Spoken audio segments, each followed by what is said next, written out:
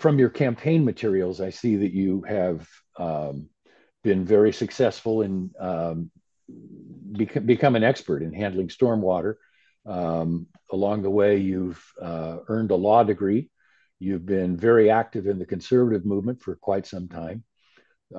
So, if you would please tell us briefly about that journey and how you came to be a candidate for Congress in the 24th District.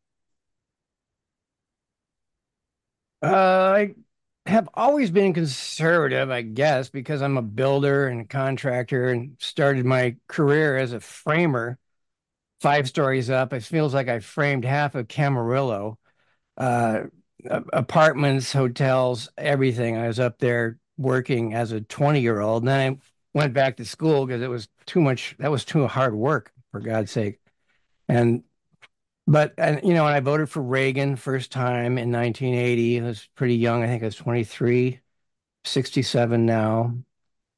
Um, always been interested in politics and the historical basis of politics and big history fan. And that was my major in school was history. So read all these books about various wars and history and the founders and just seeing what's happening now with the takeover, the cultural Marxism takeover of our school and institutions. It's very worrisome. Kids don't realize what's happening. They go along with it because the professors tell them, and they believe it, and then they become indoctrinated. And it turns out the kids that don't go to school or don't go to 4 years of college are seemingly more conservative. The ones that come out of college are very, very liberal, and not in the good sense, not in the liberal education sense of the past, but in more of the cultural Marxist liberalism, which is DEI and topics like that. So I'm concerned about that. My kid was in junior high just 12, 15 years ago, and I remember looking in a history book. They had one page on Jesus Christ, for instance. It was a mention of religion. This was an ancient history book, and they had 60 pages on Islam. So what the hell is that? So I started writing letters, and that was like 15 years ago. I got printed in the news press quite a bit, and then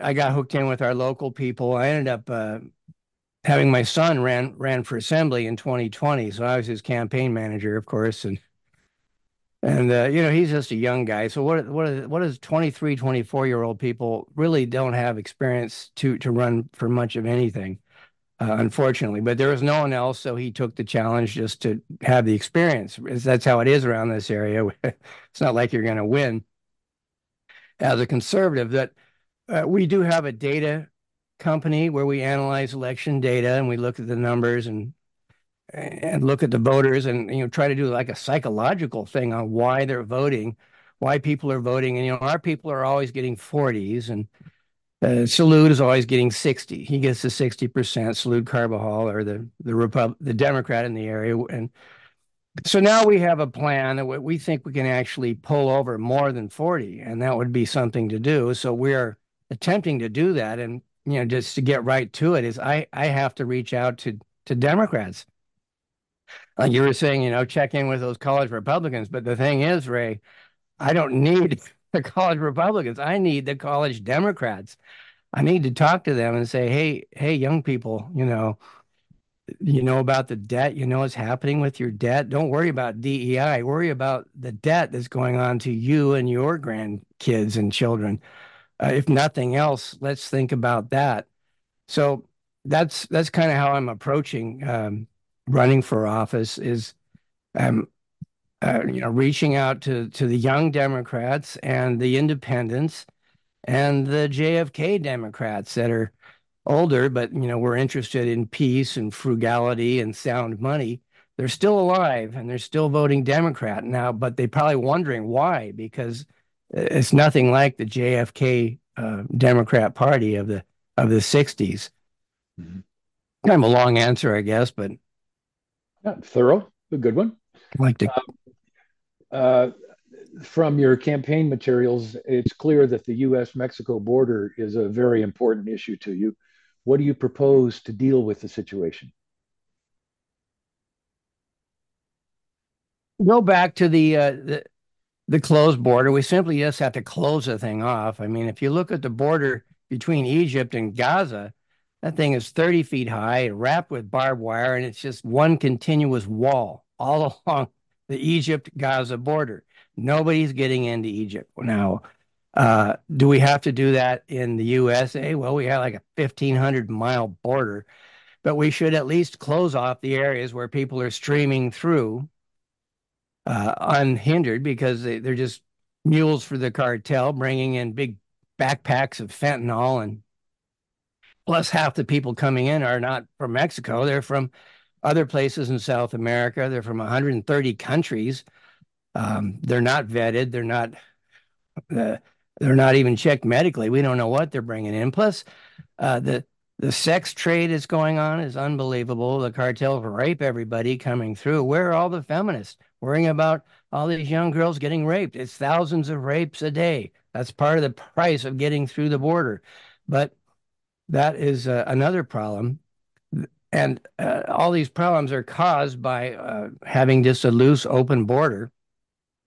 What else I would do is also e-verify. Absolutely. E-verify every state, not recommended, but just make it a law. You got to verify that you are a citizen. I also would want to visit the 14th Amendment and actually get the Supreme Court to weigh in on that and say, because it says if you are born in the United States and your parents are not citizens, you are not a citizen. It says it right in the 14th Amendment. You have to be under the auspices of the United States, a citizen. And then if you have a child, then that child is a citizen. There is no uh, uh, birthright citizenship. It simply hasn't been settled. One sentence in a case that's unrelated from one justice does not make a settled Supreme Court law. So that needs to be looked at. So there's a number of issues that I would look at. That's probably a big handful of them right there. E-verify, solid wall at where they're streaming through to stop the sex trafficking and the fentanyl. Remissions to Mexico to say, hey, guess what? 50% tariff on those remissions until Mexico gets their act together and quit being a narco state. I mean, we had the military, the U.S. military was on the Mexico border for 100 years, from 1848 to 1948. We had our military on the border. Why? Because Mexico is a failed state. They've had like 10 governments a year. No, they have 10 governments a decade. They've had hundreds of governments. It's just a failed state on our border. They need to be controlled one way or another. And at this point, they're just in the hands of the cartels. And apparently we are too, because the cartels are running half of our cities, bringing in their drugs, selling them. So I'm pretty familiar with those problems. People want to have open borders. I say, are you kidding? The amount of problems that brings to us besides just what I've just mentioned. One of your topics you mentioned was housing. Well, if you flood in 10 million people in a year or two or three, that's 10 million people taking up housing right there. That's destroying our available housing. So how can you possibly be worried about housing in America while you're saying, give me an open border? Yet that's my opponent's position. He says, "Oh yeah, I'm all worried about housing. I'm going to build an apartment in Guadalupe with some federal money. Hooray, we've got 50 new apartments." But in the meantime, Carbadal Salute has voted for open borders. So there's 10 million new people. Doesn't make sense as policy, but that's a policy that keeps him getting funded from the big forces out there that fund people who want open borders. But it's not really helping America, and that's what I'd like to tell people. Okay. What do you want to do as a member of Congress regarding the war in Gaza?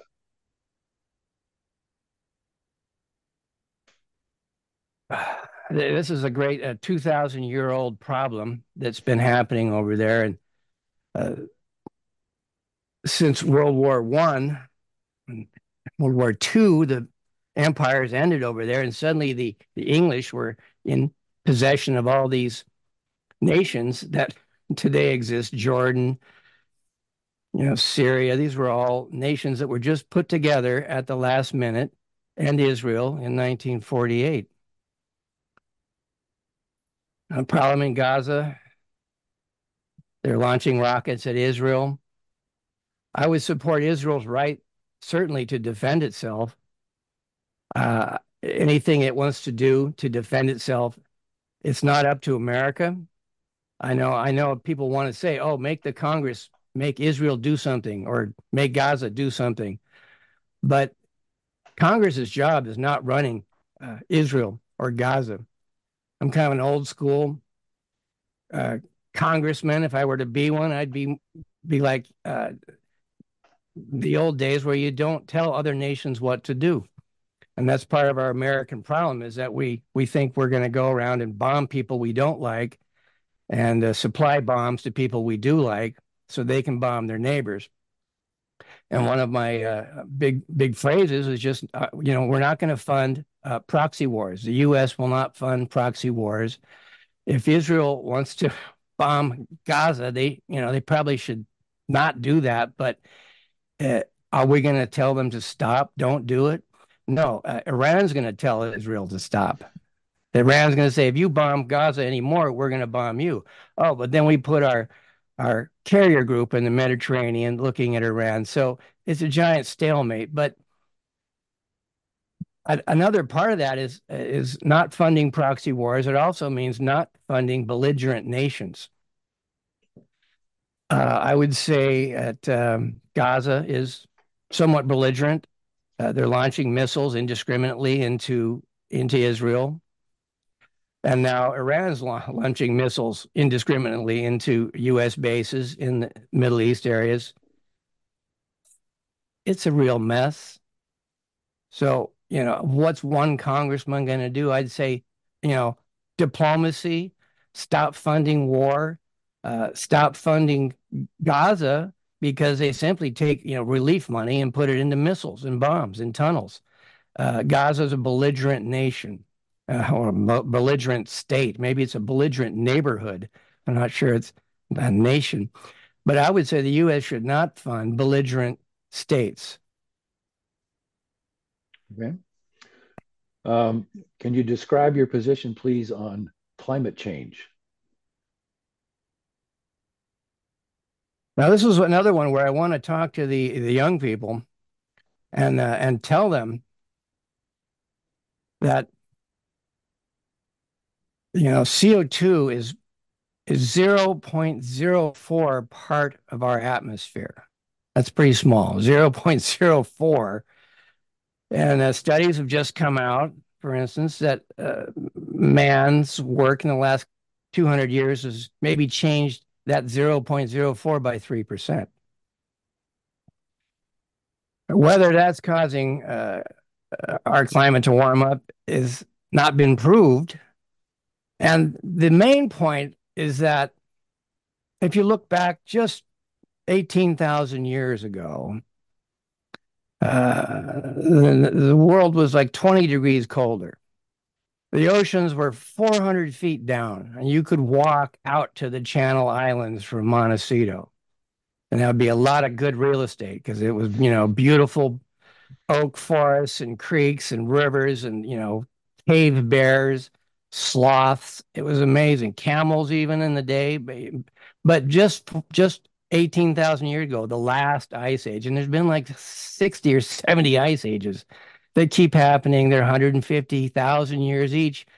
The CO2 goes up, the ice melts, then the ice age is over, and then the ocean comes up. This happens over and over again. If people studied the history of our planet, they would actually realize we're just a speck of dust in time. And if the ocean goes up a quarter inch in the last 200 years, well, in the last 15,000 years, it's gone up 400 feet. And it's still going up a little because the ice age has ended, and not all the ice has melted yet. And eventually it will turn around and we'll go back into another ice age. And the oceans will go down 400 feet.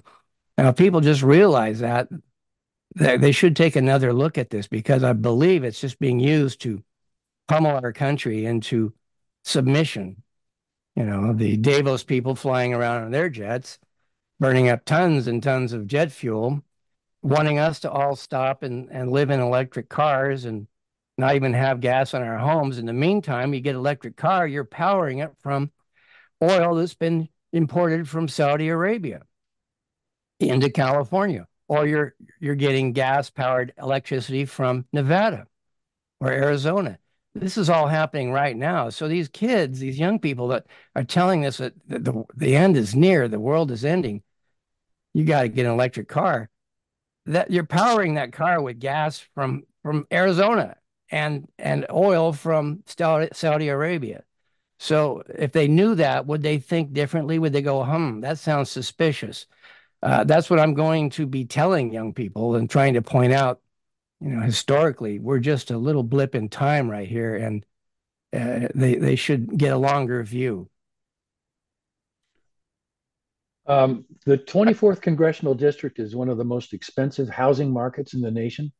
Many people who work in Santa Barbara can't afford to live there and instead commute from elsewhere in the 24th, like Oxnard, Ventura, Lompoc, Santa Maria. And some of them even sleep in their cars during the week to save the expensive gas. What can be done about this? And what about those who have no housing at all?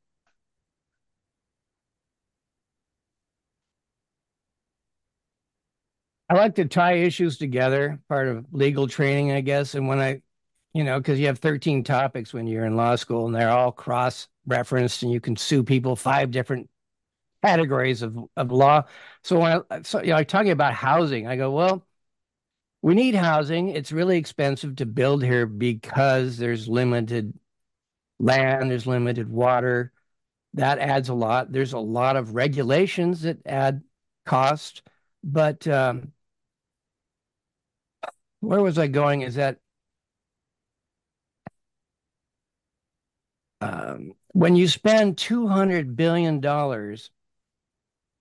on a proxy war in a foreign country like Ukraine, uh, and it's killed like 600,000 young people, uh, violating a treaty with Russia that NATO was supposed to stay out of Ukraine. And nobody's talking about that because, in fact, if you do, you get taken off of YouTube. So there's censorship of just basic facts of that war. So instead of doing that, I would say, you know what, that was a waste. How about we take $200 billion, which boils down to 400 million for our 24th district. If you divide that 200 billion into 52 different, into 435 different congressional districts, you get 450, almost $500 million. You could build a house for every homeless family in the district for that money right there. But Salute is very proud of spending 200 billion over in Ukraine, and he's brought like 2 million home in federal dollars to build a little apartment in Guadalupe for illegals. I mean, I have to say, most of the people who are living there are going to be illegal aliens. So it's all about America last, and I'm America first. Stop blowing up people around the world and start building housing in our area. Now, uh, that would be the big view. And then the small view is like we have the builder's remedy that the states just enforced on California. It's funny to see liberals aghast that the state is making them suddenly build housing.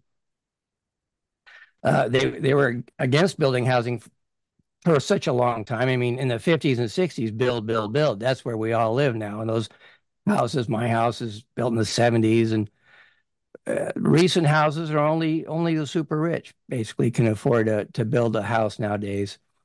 And so the regulations are pretty high. The prices are really high. What are we going to do? The other option is just start building some apartments, building more apartments if that's what has to happen, I know the state's regulated that we have to build here like almost 9,000 housing units in the 24th district. If you look at it, three counties, it's going to be more like 12,000. That has to happen. There's no way around it. The people are going to complain. They're going to try to get their supervisors to stop it and this and that. It's not possible. The state's already voted on it. All the legislators have voted on it. It's a law. You have to build. So the building is going to happen.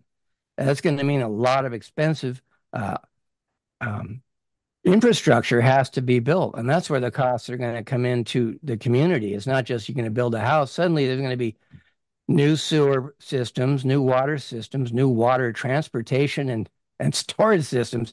So the costs are going to be dumped on the existing people here to build all these new houses, and housing will happen. It's going to happen because it's been mandated by the state of California. So they have to live with their state that they've created, and this is all Democrat powered state. So anything that is wrong, it's the Democrats' fault. I'm completely blameless as a Republican. I'm out of the loop.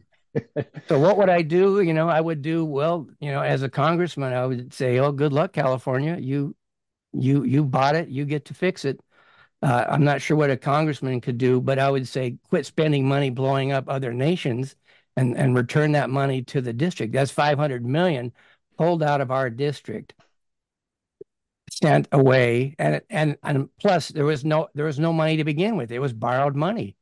It's 500 million in debt that is put on the voters of the county, and that's like $1,200 of debt just for Ukraine per voter per year. So these are things I would tell young people. I don't know if they'd throw stuff at me and call me an anarchist or a communist or a Nazi, but these are just money facts that young people should be aware of.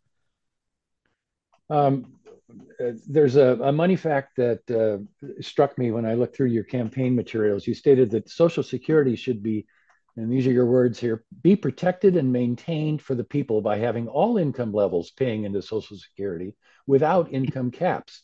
You sound more like Bernie Sanders than a conservative Republican there. Um, please talk about how you came to that stance, and if you see that as a solution that enough representatives from both parties could support in the coming term. Right. We're always hearing that Social Security is going to go under and it only has 3 years left or it's on life support. And that was an idea. I've read it in other places. It's not like I created it, but No.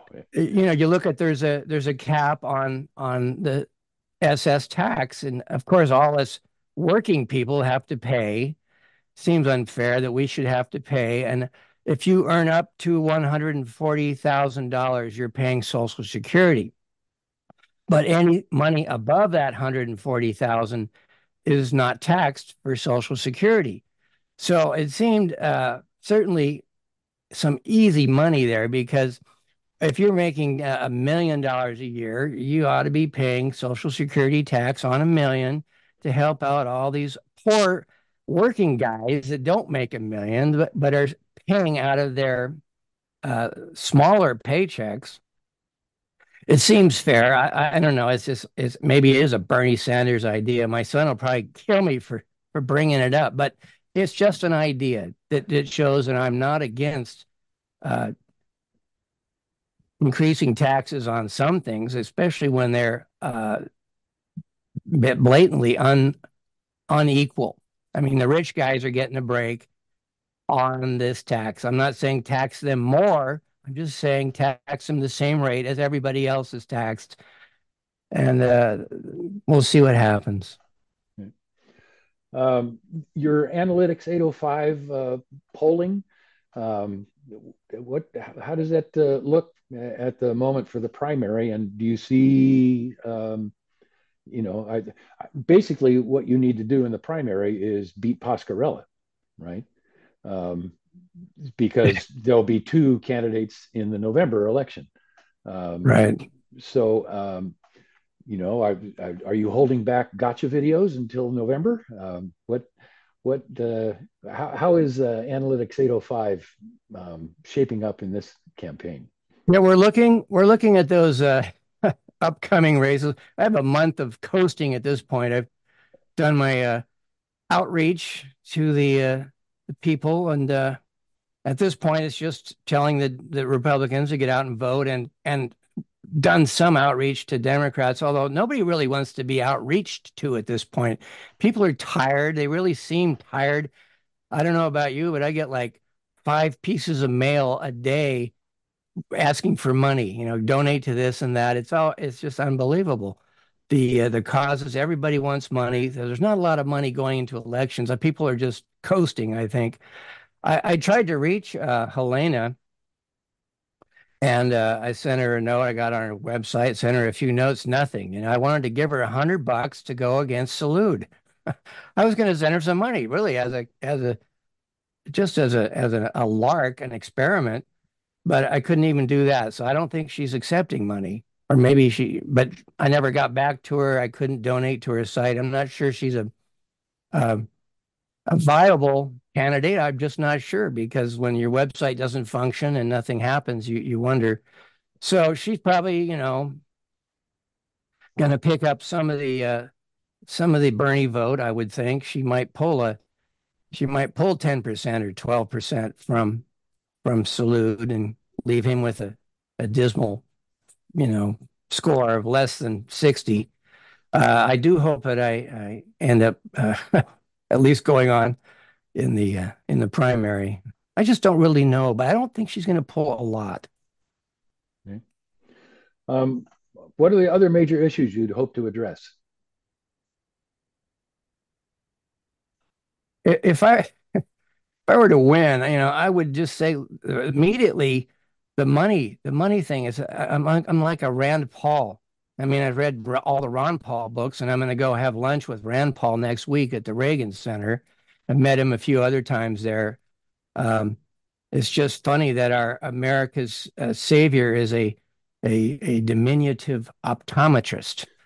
But it's so classic, because in the founders' days, often doctors were the people that were in Congress because they could read and understand and write, um, and today Rand Paul is that voice of economic warning. We can't spend money we don't have. What's this argument about spending an extra 60 billion in Ukraine? We don't have an extra 60 billion.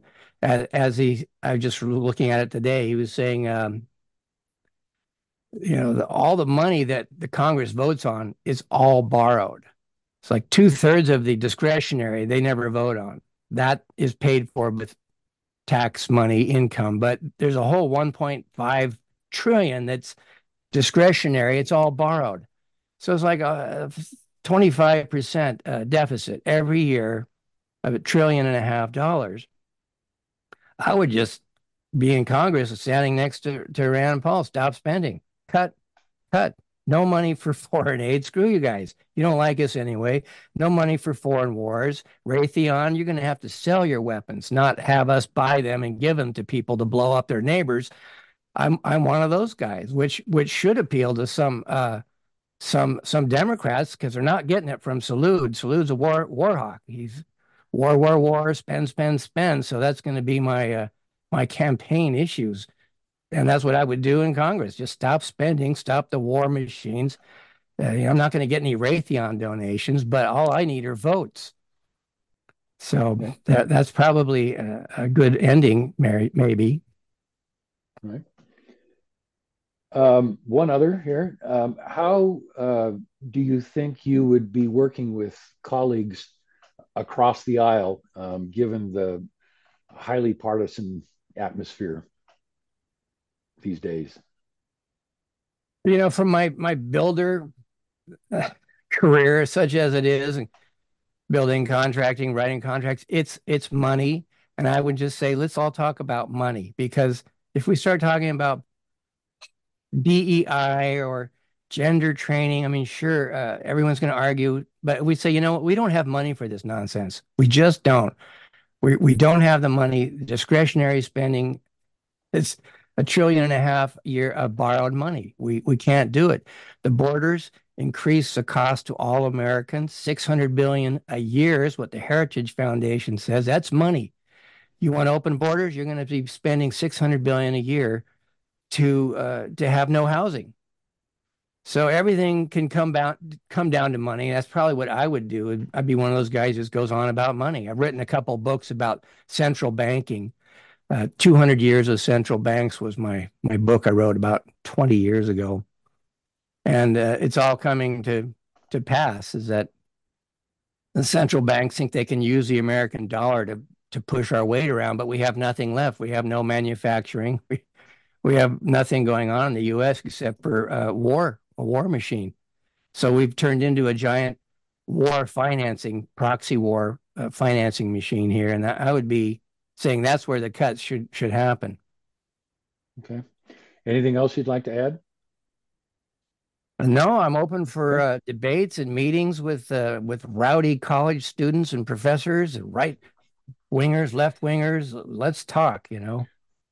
Has anybody approached you regarding a forum of the three candidates? I mean, KEYT, the League of Women Voters, anybody?